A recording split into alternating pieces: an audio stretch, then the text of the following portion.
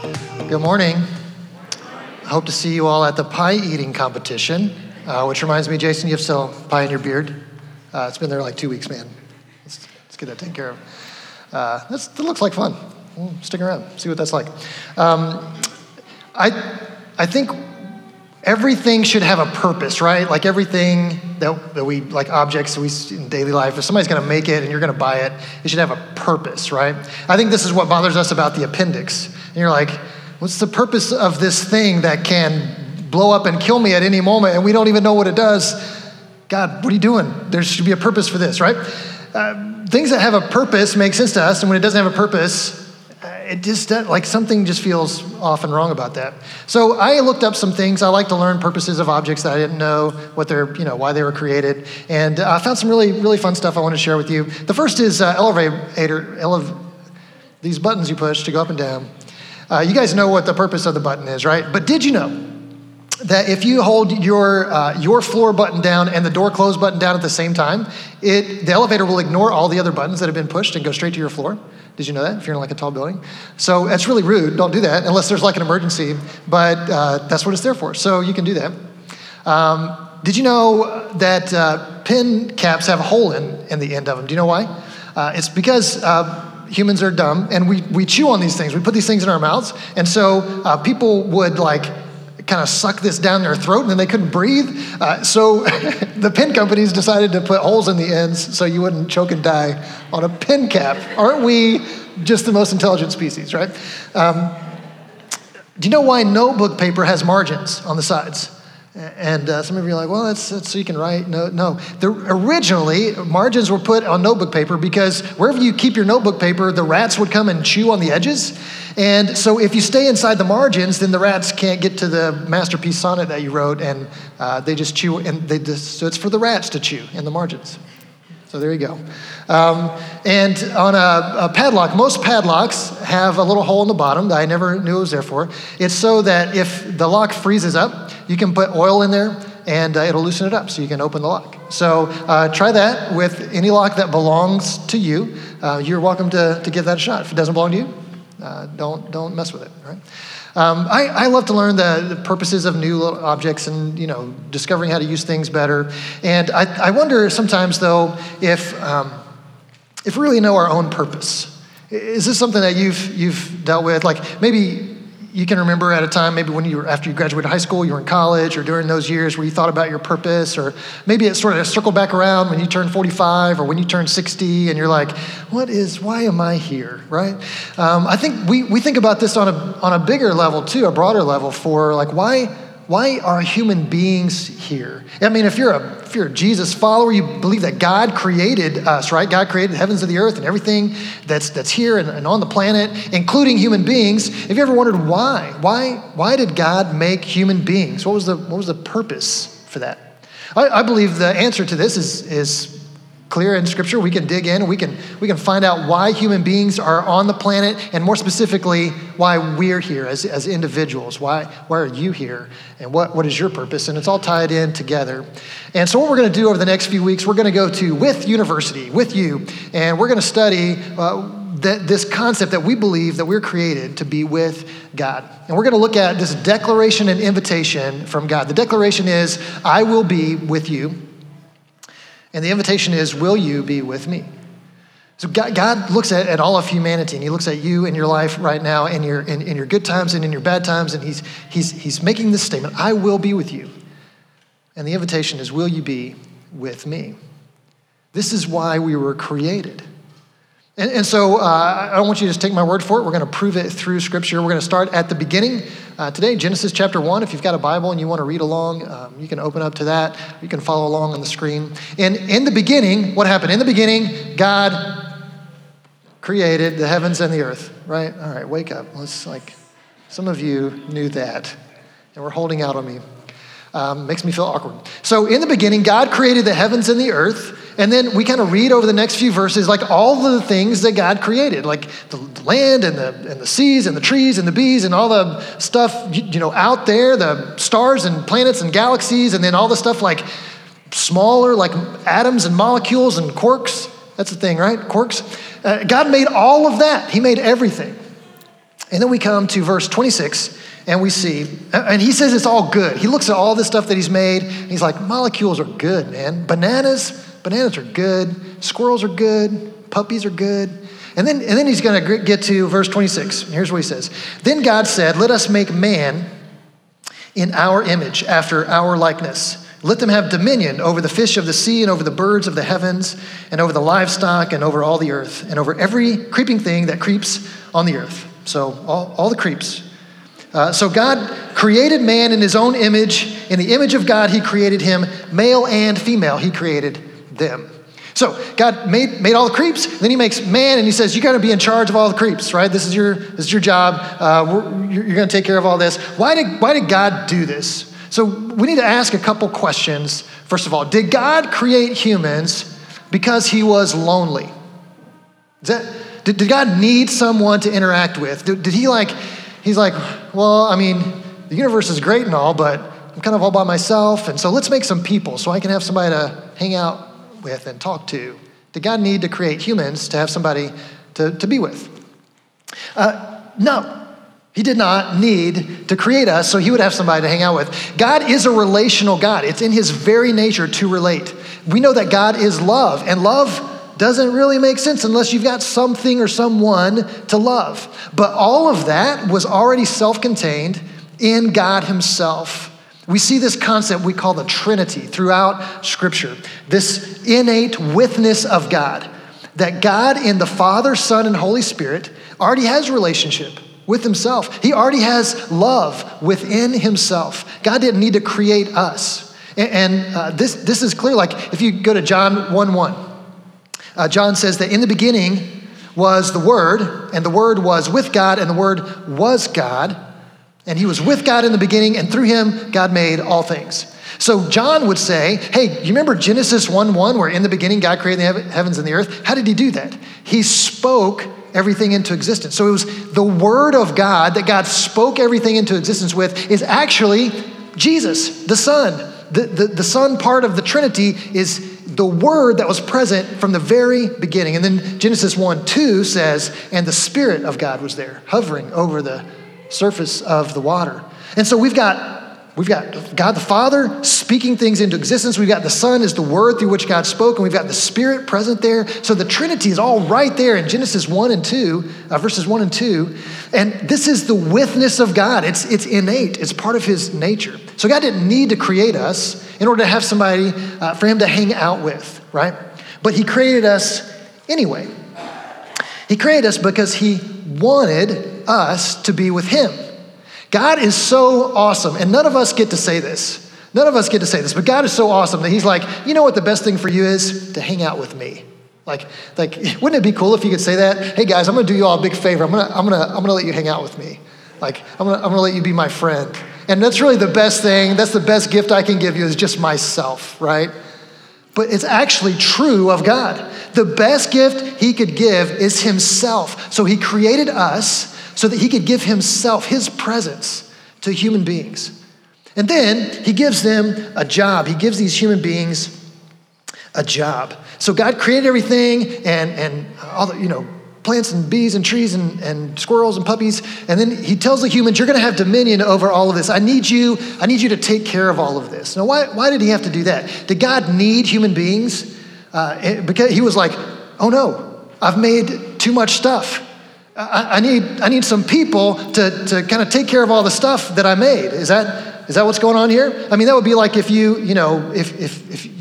grow up, you get married, and you move into a house, and you've got this house, and you're like, man, who's gonna mow this grass, and who's gonna do the dishes? Let's have some kids, so we can have somebody to mow the grass and do the dishes. Is that what's going on here?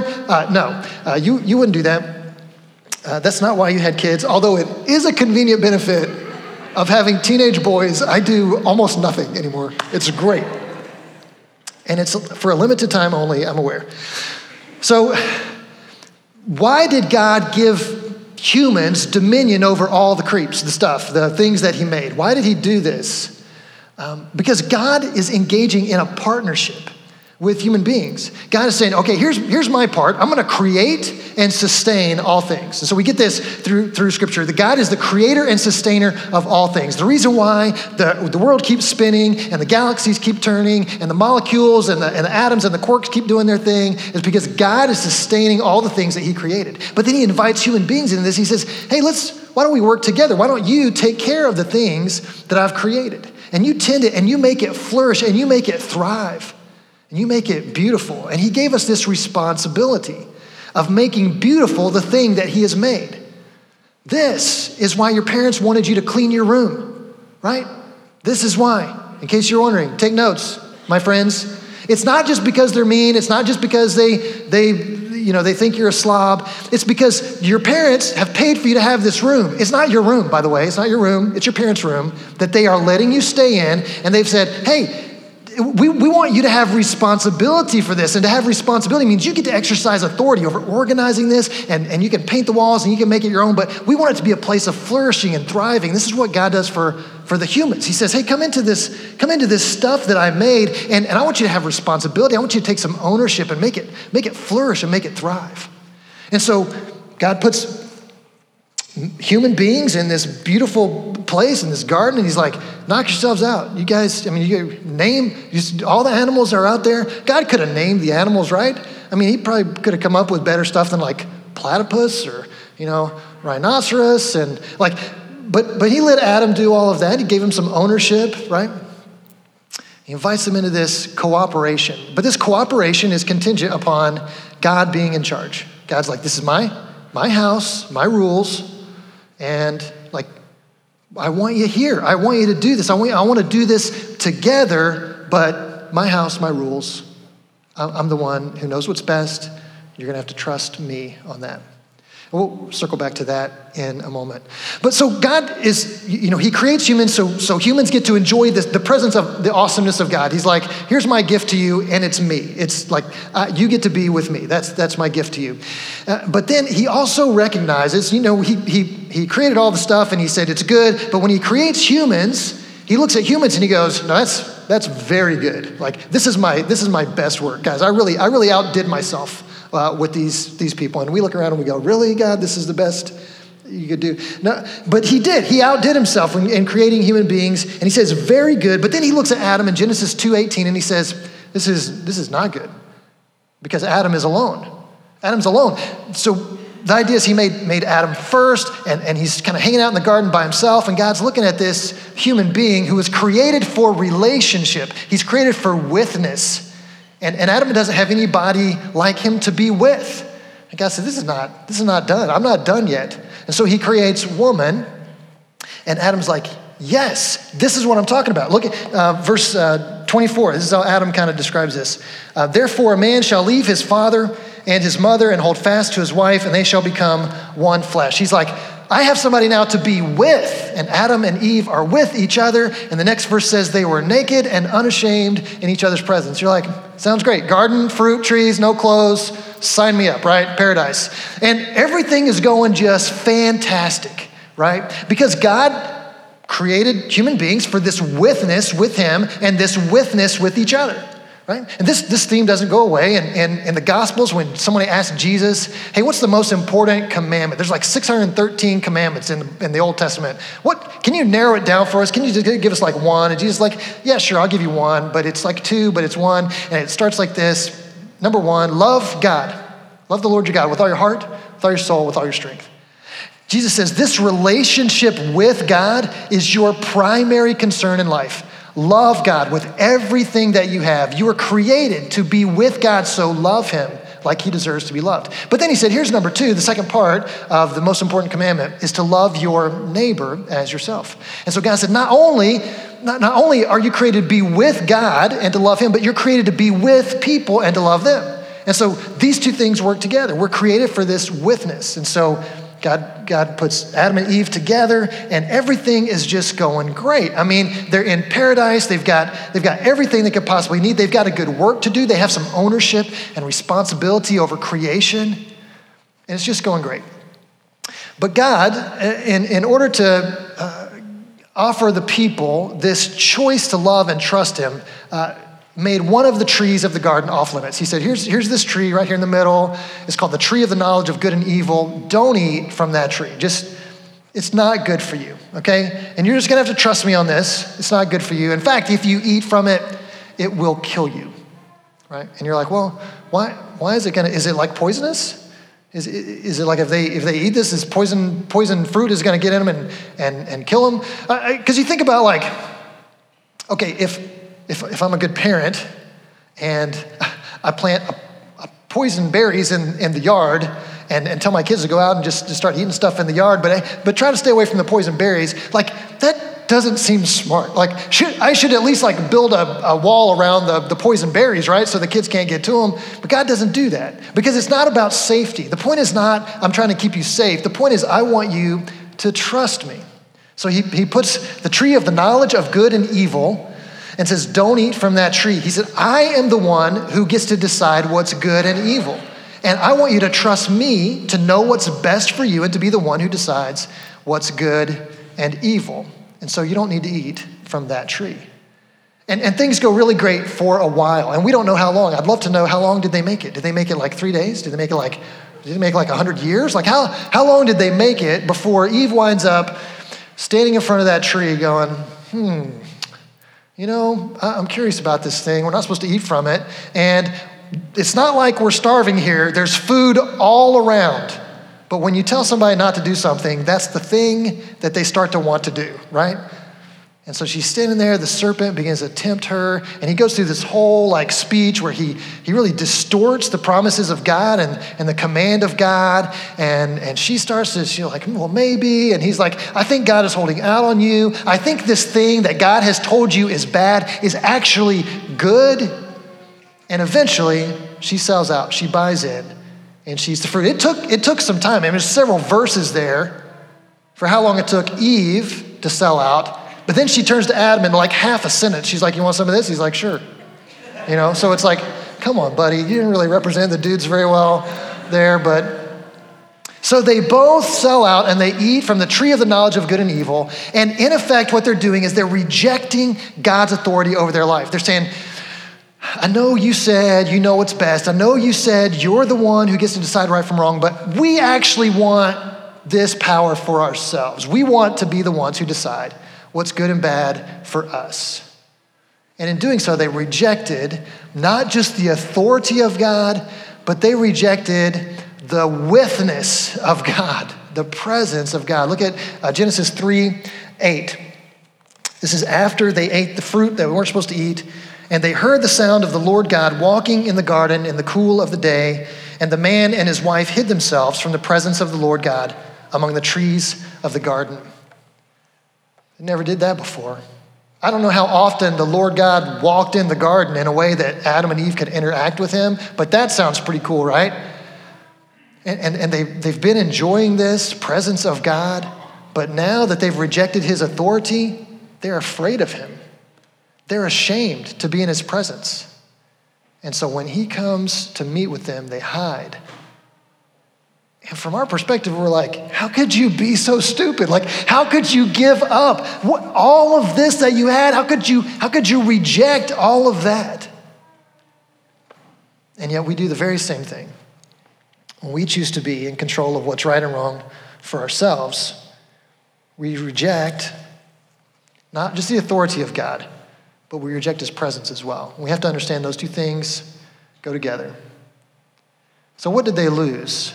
Sometimes, have you heard the phrase, you don't know what you've got till it's gone, right? You've heard that. I think that's pretty true. If you can imagine, if I were to ask you like, hey, can you list all the benefits of owning a driver's license? If you have a driver's license, you could list like, oh, it's nice. I don't really think about it much. I just get in the car and go, and I can go where I want. But what if someone took your driver's license and you couldn't drive anymore? And then I said, list all the things that you've lost by not having a driver's license. It would be a longer list. You'd be like, oh man, this is impacting my life on a number of levels. Like I can't just get in the car and go where I want to go and do the things I want to do. And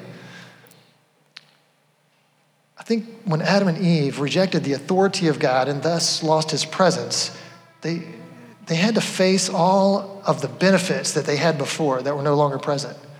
They had this good work to do. They had this partnership with their Creator where He said, hey, come and work with me. I'm going to give you responsibility over this creation that I've made. And they had this good work that brought them joy and peace. And they had everything they needed was right at their fingertips. It was abundance. All they had to do was go and get it.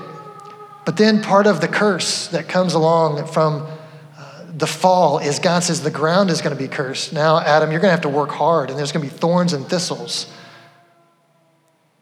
And they gave up all of that for the sake of being the ones to decide for themselves what's right and wrong. And friends, that's exactly what we as humans do. We are descendants of Adam and Eve, not just physically, but spiritually.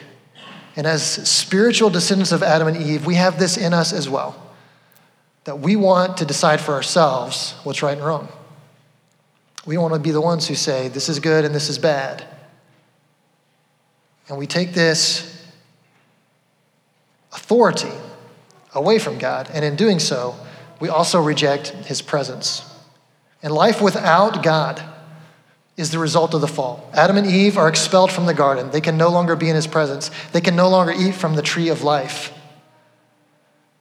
This is their cost.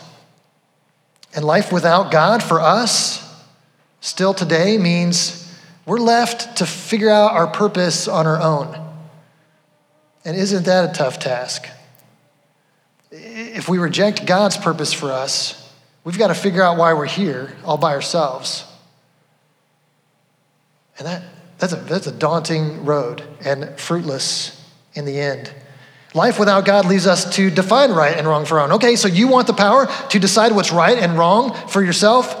Knock yourself out. Let me know how that goes. Because as soon as you decide what's right and wrong for you, the person next to you has a little bit of a different idea about what's right and wrong for them. And it won't take long, since you're sitting next to each other, or you're living in the same house together, or you're working at the same place together, when what I think is right and wrong for me and what you think is right and wrong for you are going to come into conflict.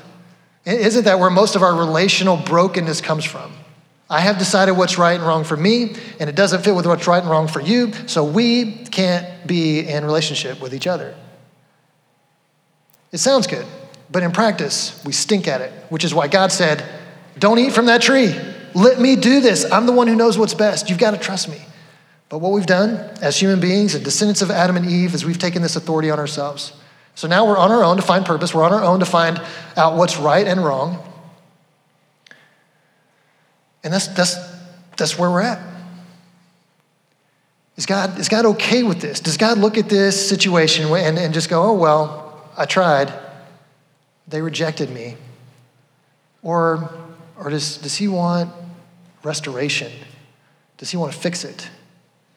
So we start at the beginning, Genesis 1, 2, and 3. Let's skip to the end. Do you ever do this? Do you ever read like the first few pages of a novel and you're like, I'm not going to read the whole thing, but I really want to know how it ends, so you skip to the last chapter? Don't do that. That is a disgrace to literature, by the way. But we're going to do that because most of you have read some of the middle stuff, so we're going to skip to the end. Let's look at Revelation chapter 21. This is all the way at the end, okay? The beginning, God made humans. It was great. They rejected Him, His presence, and His authority. And then we've got hundreds, thousands of years, and then John has a vision of what's coming at the end. So we know how human history started. John has this vision of how human history is going to end. And here's what he says. Then I saw a new heaven and a new earth, for the first heaven and the first earth had passed away, and the sea was no more. And I saw the holy city, New Jerusalem, coming down out of heaven from God, prepared as a bride, adorned for her husband.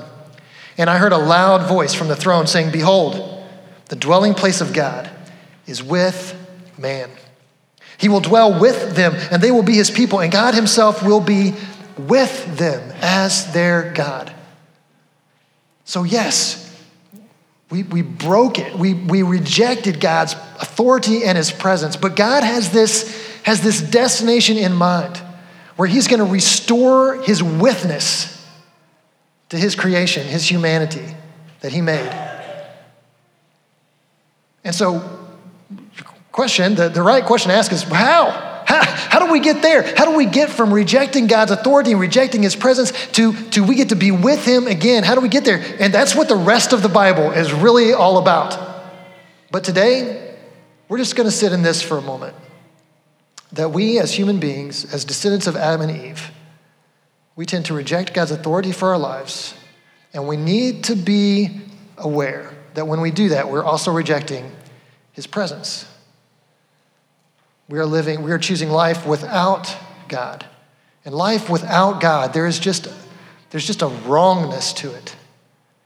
There's this sense in which we're always going to be scrambling and scraping and grasping for purpose and grasping for meaning and grasping for peace and grasping for joy and grasping for some kind of sense of morality and what's good and bad.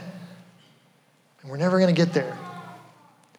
And friends, that's where we are when we reject God's authority and his presence. And maybe that's been part of your story. Maybe that's why you're here today, is because you lived that without God life. And you decide this is not good. This is not good. And you have chosen to have life with God. But maybe it's the story of somebody that you know and love who is currently experiencing life without God. And you can see the wrongness of it. You can see the desperation to try to make meaning out of things that we can't just pour meaning into. You see the desperation to try to really find some kind of way to decide what's good and bad and right and wrong. And that's kind of where we are, people. And I know that there's more to the story, and we're going to get to that next week, okay? I know this is kind of a downer way to end. Like, hey, you rejected God and his presence, so you're out of the garden. You're kind of just, you're without. But that's where we're going to leave it today. And if you want the positive, you can read on your own, or come back next week, and we're going to see what steps God takes to get us to this place in Revelation where at the end, the dwelling place of God will be with men again. But for now, I think it's helpful just to sit in this sometimes and go, man, sin is bad. Sin is not just bad because it's against the rules. Sin is bad because it puts us into life without God. It's just not what we're made for. So with that in mind, have a great week. I'm just like, I kind of hate leaving it like this, but this is part of the plan. So this is why you got to come next week. This is a series. This is not just one sermon. It's a series. You got to come next week and see how God is going to start to make this right. But today, I just want us to acknowledge when we reject God's authority, we are also rejecting his presence in our lives. Would you pray with me? Father, thank you for creating us with a purpose. Thank you for inviting us into this cooperation with you. But God, we know, every single one of us in this room knows that we have at some point rejected your authority over our lives. Maybe even today, we've done that. We've decided for ourselves that we want to be in control, that we want to decide what's good and bad for us. And in doing so, we've rejected your presence as well. And God, I pray that you would impress upon us just the wrongness of that this is not what we're made for. And would you stir something up in us that longs for something more, that longs to know our true purpose, that longs to experience life with you and under your authority. Would you do that in us and through us this morning? We pray in Jesus' name, amen. Would you go ahead and stand? We're going to close with a song, and as we sing, I just want to invite you sort of to just wrestle with this tension of who we are as human beings and sort of the high and grand purposes for which we're made and the low and awful places we often find ourselves as individuals and as humanity as a whole, and kind of go, where's the church supposed to fit in this? You know, we say every week that we want you to go out and be salt and light into a world that desperately needs the hope of Jesus. What does that even mean? Well, salt preserves and light expels darkness. And we live in a world that is dark and decaying. And salt and light is our way of pushing back the darkness and preserving what is good. So today as we sing, and we're going to be dismissed with that thought in mind in just a moment, I just want us to kind of wrestle with this is what we're made for. This is who we are. How do we reconcile those two?